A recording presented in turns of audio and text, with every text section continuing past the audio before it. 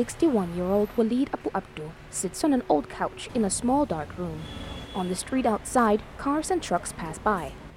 They probably don't notice the old faded sign above the shop reading DJ Walid. But Walid doesn't need a flashy sign. People know him anyways, as Gaza's very first DJ. I became professional in Tel Aviv, he says.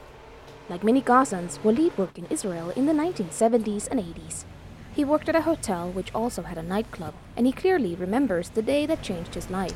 في يوم من الأيام في عندهم كمان بارتي بالديسكوتيك حفلة عيد ميلاد فما جاش المعلم هو فيليب هذا صاحبي أو معلمي هو بالأحرى وقال لي بتقدر تشغل الديسكو قلت له لا أنا بخاف من البواب فقال لي بولا أخي البواب بتشتغل قلت له حاضر. The party was a success and Walid was asked to continue. هم طبعا أصحاب الحفل انبهروا برغم إن أنا يعني عربي فلسطيني ومن غزة انبهروا في الشغل وقال له هذا أحسن من اللي بيشتغل عندك في الليل.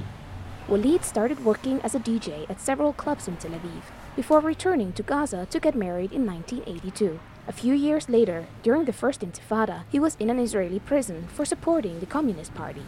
In prison, he promised another inmate that he would DJ at his upcoming wedding once they were released. الناس صارت انهبلوا. شو هذا فيش موسيقى في موسيقى موسيقى في موسيقى فيش stopping. Since then, Walid has had a thriving business turning records at Gaza's many wedding parties. But the political situation doesn't make it easy. Due to the Israeli siege, it is hard and expensive to get professional equipment. And after 3 wars in less than 10 years, Gaza's economy is on the brink of collapse, and most don't have much money to spend on weddings. DJing has now become a family business, and Walid goes to check up on his 27-year-old son Khalid, who is playing at a wedding nearby. Arriving at the wedding hall, we meet the owner, Abu Haidi. This is the first man he is working in the stereo in Gaza, in the wedding.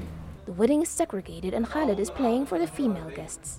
But he can't be in the same room as them, and has therefore set up his mixing table in a small room adjacent to the actual hall. From here, he is informed about what is happening inside through a walkie-talkie. It didn't used to be like that, his father recalls. Before أنا يعني الناس تقول لي وليد تعال دمنا وأشتغل شغل جنون أنا بشغلي لازم أشوف كل حركة إلها عندي شغل في الدي جي. According to Walid, Gaza has become much more conservative after the militant Islamist group Hamas came into power almost 10 years ago. Walid's son Khalid started following in his father's footsteps at the age of 12. Like most young people in Gaza, he has never stepped foot outside the small coastal strip. But though the situation is getting more desperate, Khalid enjoys being able to give people a break to enjoy themselves. احنا بنفرح الناس يعني بنعمل إشي بنحس إنه بخلي الناس تفرح. هو إشي حلو يعني إنه هاي شغلة كمان يعني موجودة عنا في الدم إنه. With youth unemployment in Gaza estimated at 60%, Khalid is also happy to have a job he loves. He hopes to pass his skills on to his 1-year-old son, who is named Walid after his grandfather. Lina Otgor reporting for RFI from Gaza.